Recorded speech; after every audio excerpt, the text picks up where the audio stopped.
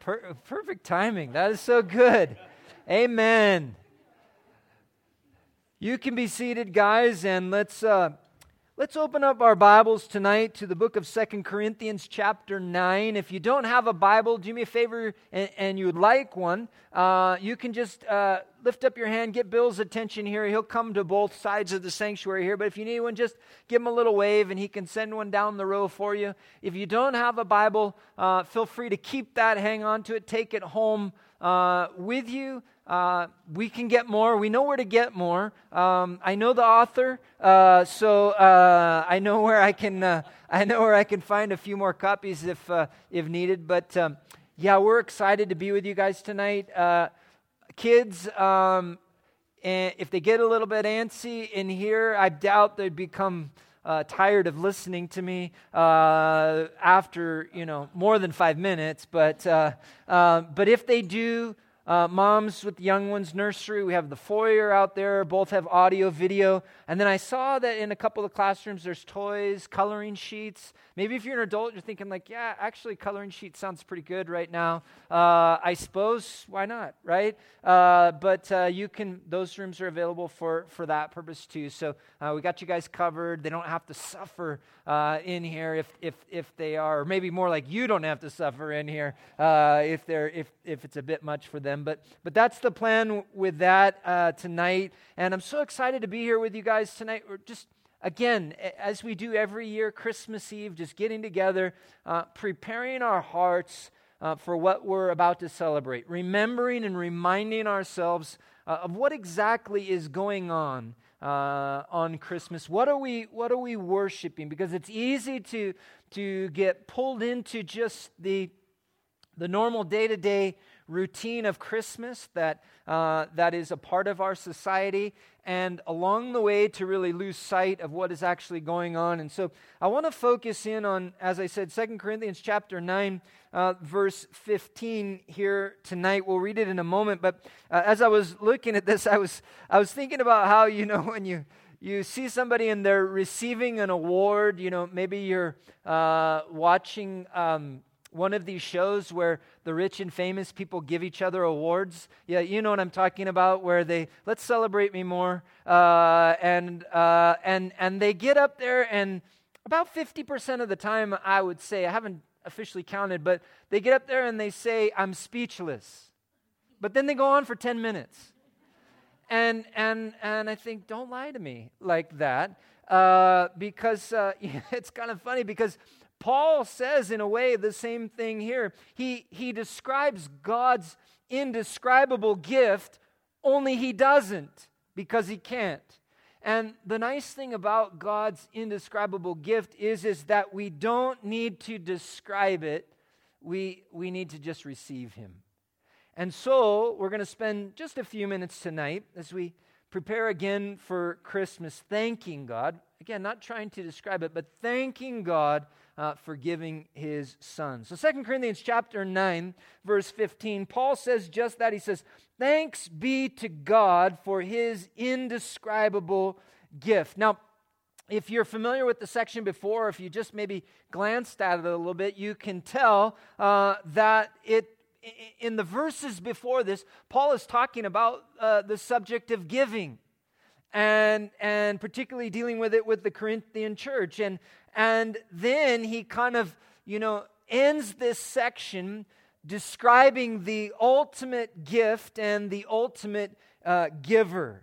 And what's interesting is that we discover that the greatest motivation for giving, we talked about that this morning, that Paul talked about that saying of Jesus that doesn't appear actually in the Gospels, but we see it in the book of Acts, where Jesus taught the apostles and disciples, it's more blessed to give than receive. And here Paul, talking about giving, talks about the greatest motivation to give. How to be a really good giver is to really appreciate and remember the gift that we have been given in Jesus Christ. And so in Luke chapter 2, verses 1 through 21, we read all about the gift of God, his only begotten Son. So let's take a look over there, Luke chapter 2, beginning in verse 1. And it says this, Luke chapter 2, verse 1, it says, "And it came to pass in those days that a decree went out from Caesar Augustus that all the world should be registered." This census first took place while Quirinius was governing Syria. So all went to be registered, everyone to his own city.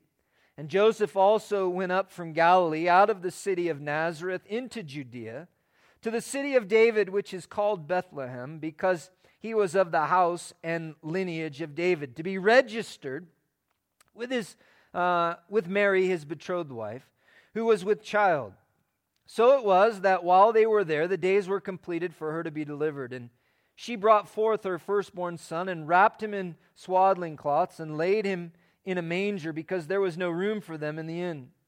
Now, there were in the same country shepherds living out in the fields, keeping watch over their flock by night.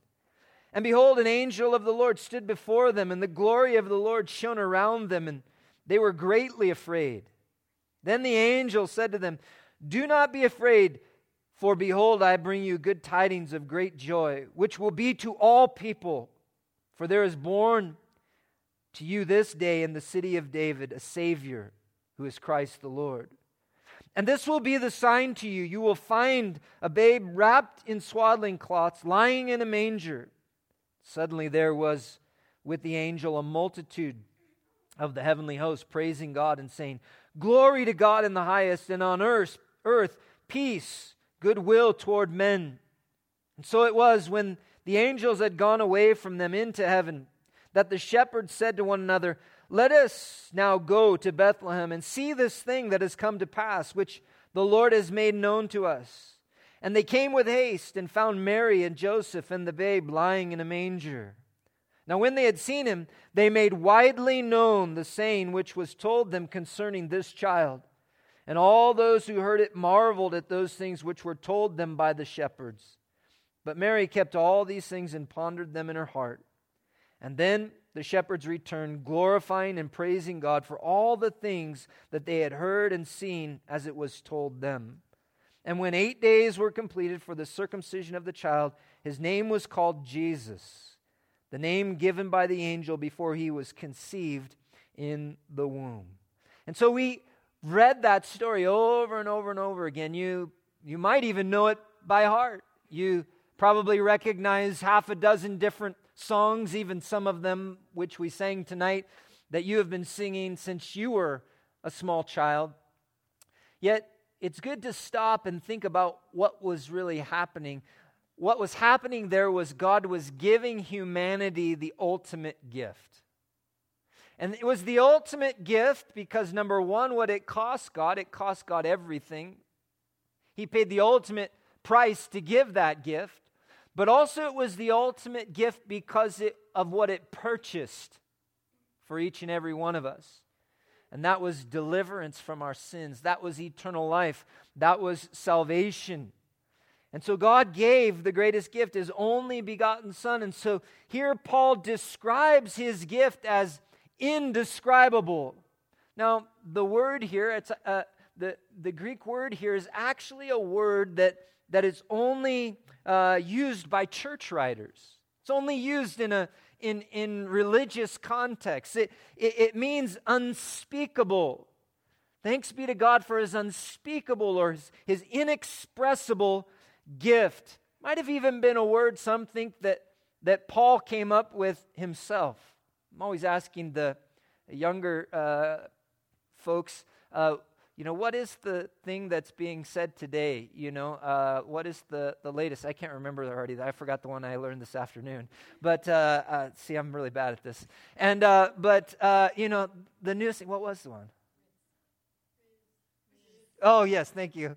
Riz. Yeah. So anyway, they'll have to explain it to me again. But what is the latest thing? I have great admiration for, especially I feel like this generation, they tend to coin a lot of really good terms.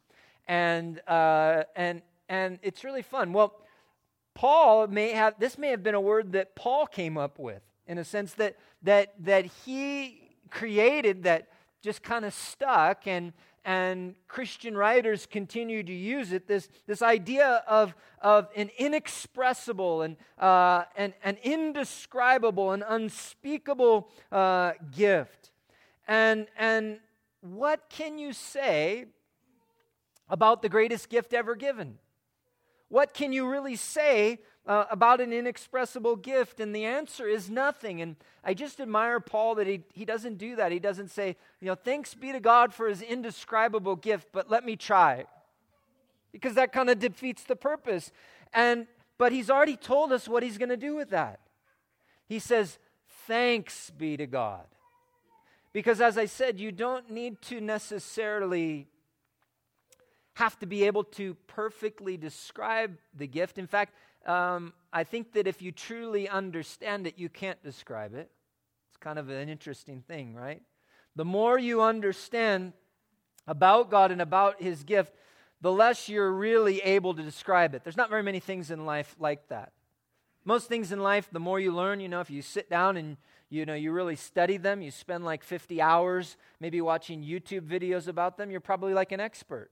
You could talk for hours about those things and probably do a pretty good job describing them. But the more that we learn about God, God in particular, I'm talking about God, I'm not talking about salvation, I'm not talking about the gospel. These things we can describe, these things we should be able to describe. But I'm talking about God. The more that you learn about God, the more that you realize, and particularly about the gift of his Son, the less you're really able to say effectively about it, or at least that's your understanding. The less that you're able to describe the gift itself. You can say what happens. You can say what it means to you. You can talk about the gospel. But when you really start to break down God's indescribable gift, you find that you're really incapable, that there aren't enough words, there aren't enough languages to describe what God has done. It is, if you were paraphrasing this, you might say, thanks be to God for his gift beyond words. And so the best thing that you can do is thank God and receive the gift. To realize, I don't have to be able to say everything that I would like to be able to say about this. I just need to receive his gift and thank him for it. I was just reading this week that Americans have a collective, brace yourselves, $21 billion right now in unspent gift cards. 21, and I'm not talking about the ones you haven't given yet tomorrow. I'm talking about the ones that have already been given, because this stat comes from February of this year, CNN. 21, just Americans, $21 billion in unspent gift cards, sitting in a drawer or lost in between the seat in the car, a Starbucks gift card or Smash Burger or whatever it is, where did that go? And let me just tell you this. That is not one of my problems. If I have a gift card, it will be spent. When our kids were little, we had what we called the baggie of fun. And that was the gift card bag, and we kept it in the glove box in the car.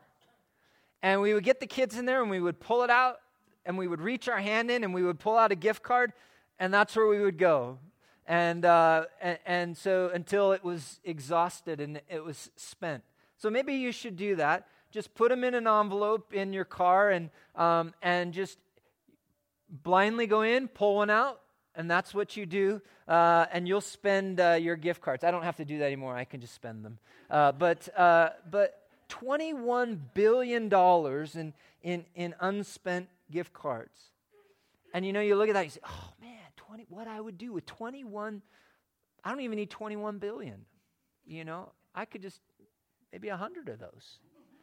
And I would be fine. But, unfortunately, when you think about things like this and concepts like this in spiritual terms, what you realize is that most people will never receive salvation, will never receive the greatest gift ever given, and that is God's Son.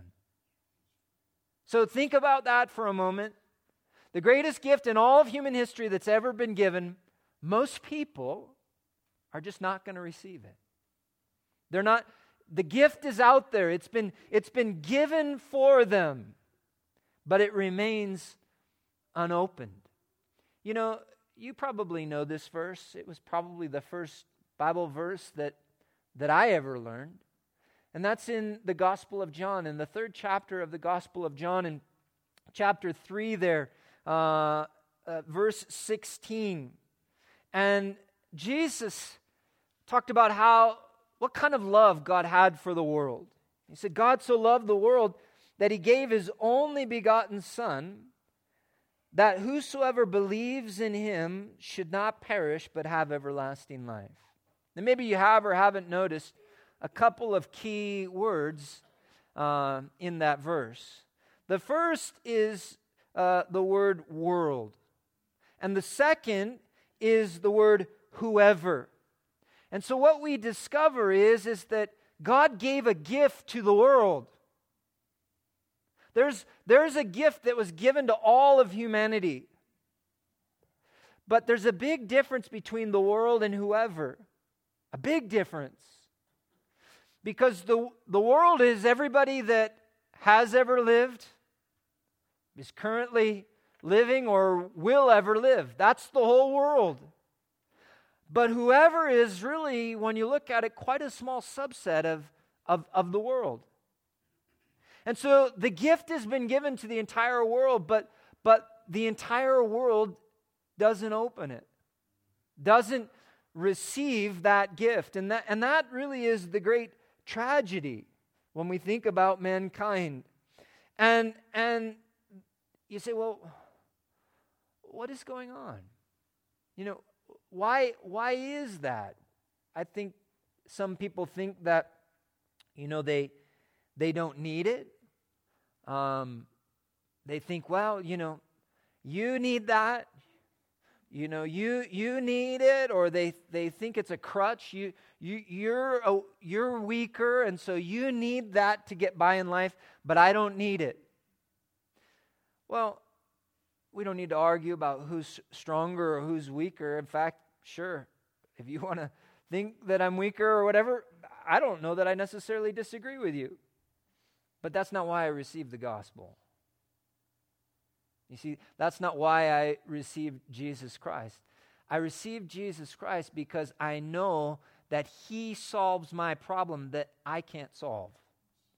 And that is the problem of sin. That is the problem of separation from God. And so I need that gift. Everybody needs that gift. It's just the tragedy is that not everybody realizes that they need it. And so some don't want it. The problem is that people need this gift more than they will ever need anything. Imagine those things that you thought or maybe you legitimately really needed. Maybe you could identify one or two things in your life, or maybe one or two things right now that you are absolutely in desperate need of.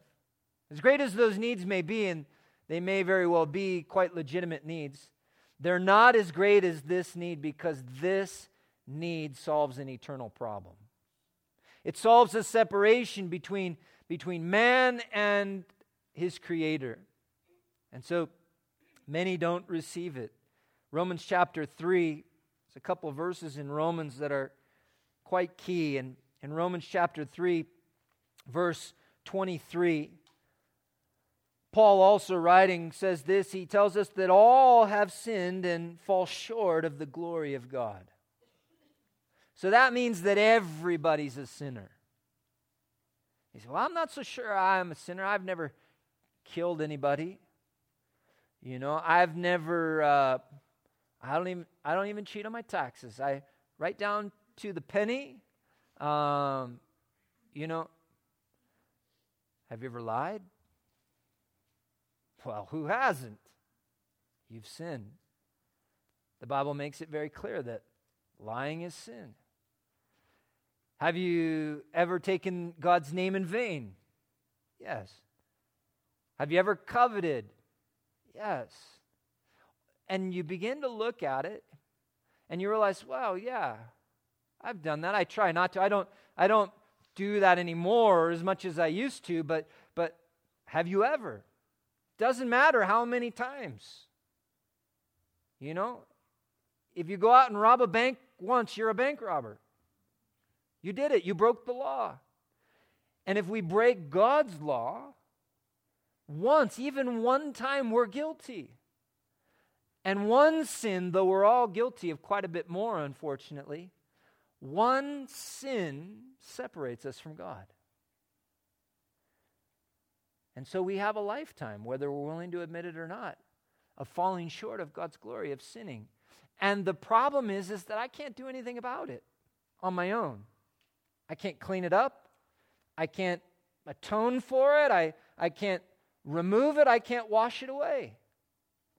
But the nice thing is in Romans chapter 6, we're told that the wages of sin is death, but the gift of God is eternal life in Christ Jesus our Lord. So what I couldn't do, God did for me. And He had to do it. Because, as I said, you know, we sin and we're separated from God, and people say, all right, well, so? Well, the consequence of that is eternal. The Bible here speaks of it in terms of death, but not merely physical death, spiritual death. Only it's not a death where you cease to exist. It's a separation. Hell is a real place. And people say, well, I don't like to use that word. And I don't want to talk about that. Well, you know, I don't particularly enjoy talking about hell either. It's not like we go around, I think sometimes people think, Christians, they just like to talk about hell. You know, not exactly. I mean, I suppose maybe there are some people out there that enjoy the subject. I don't particularly enjoy the subject, but it is necessary. If you're on a plane and I tell you you've got a parachute, and you know the plane's going to land in Fargo, North Dakota, maybe you would jump out with the parachute, but before you got there, I'm kidding. No, but you don't care.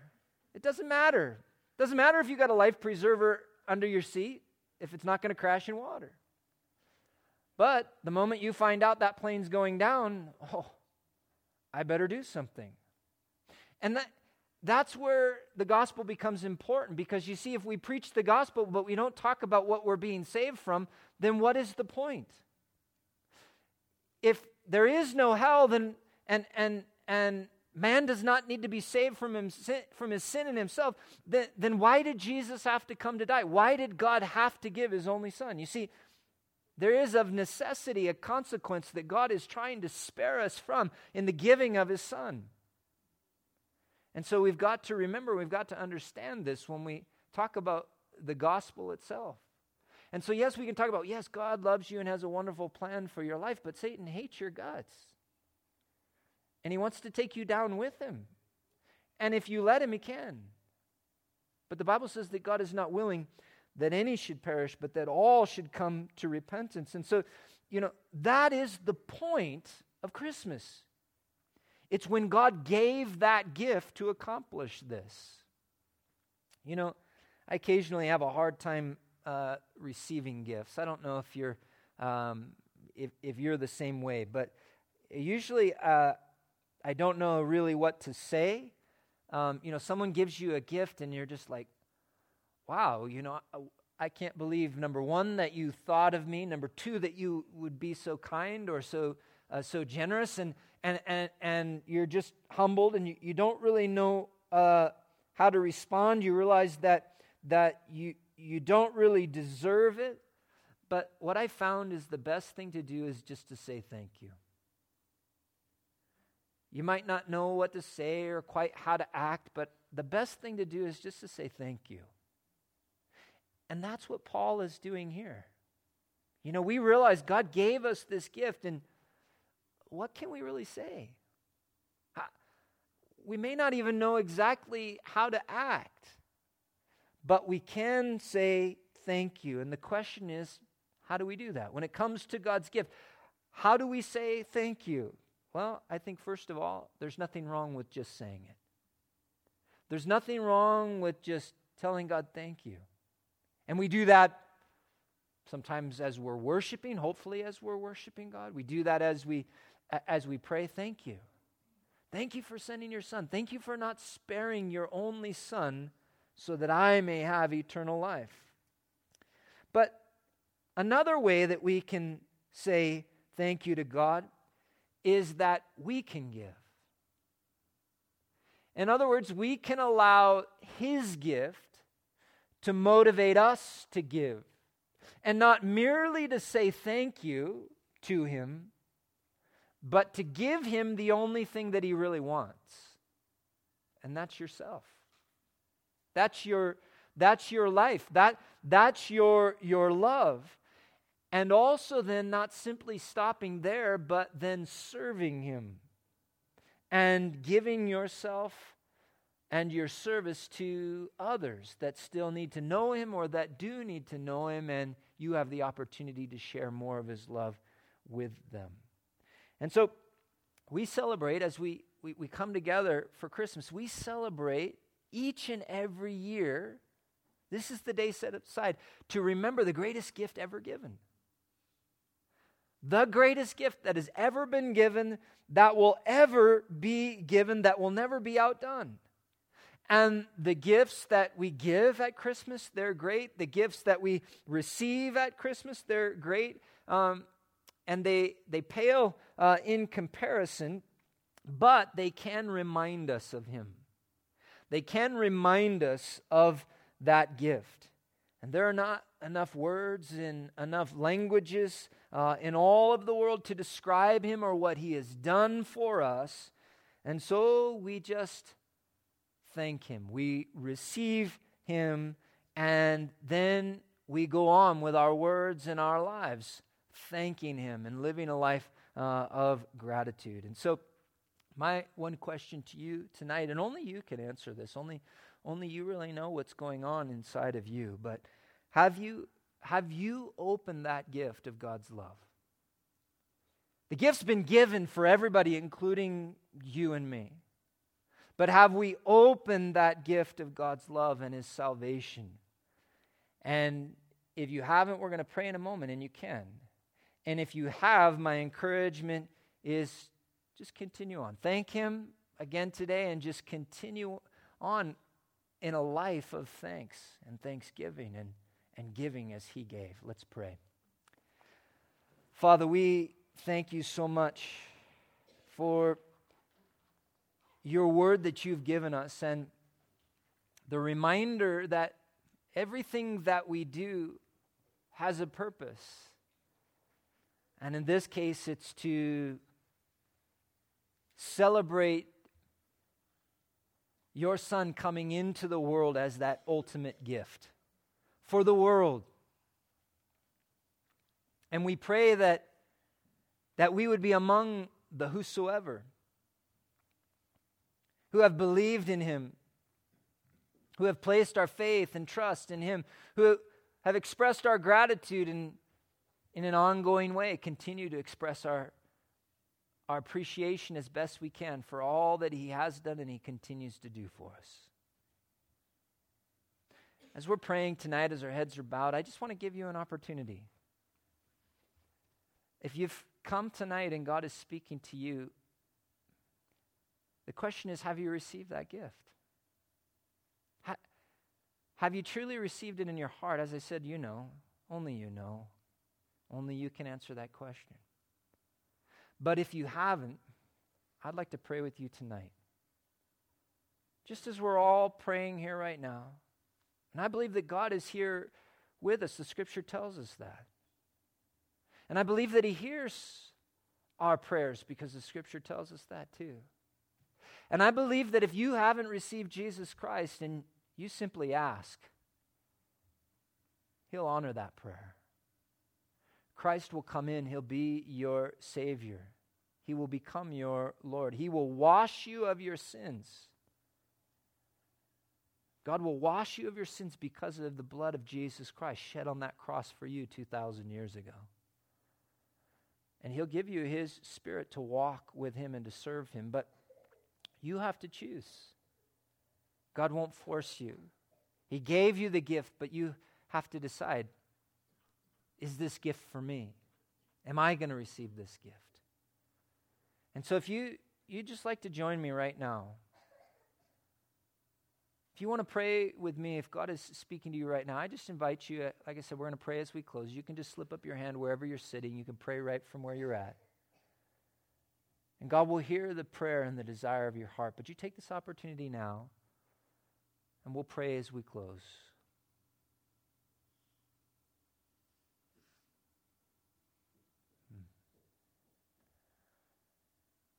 Father, we thank you so much. We thank you for another opportunity to just gather together as your church, to praise you, and to thank you for the greatest gift, your Son, Jesus Christ. And it's in his name that we pray. Amen.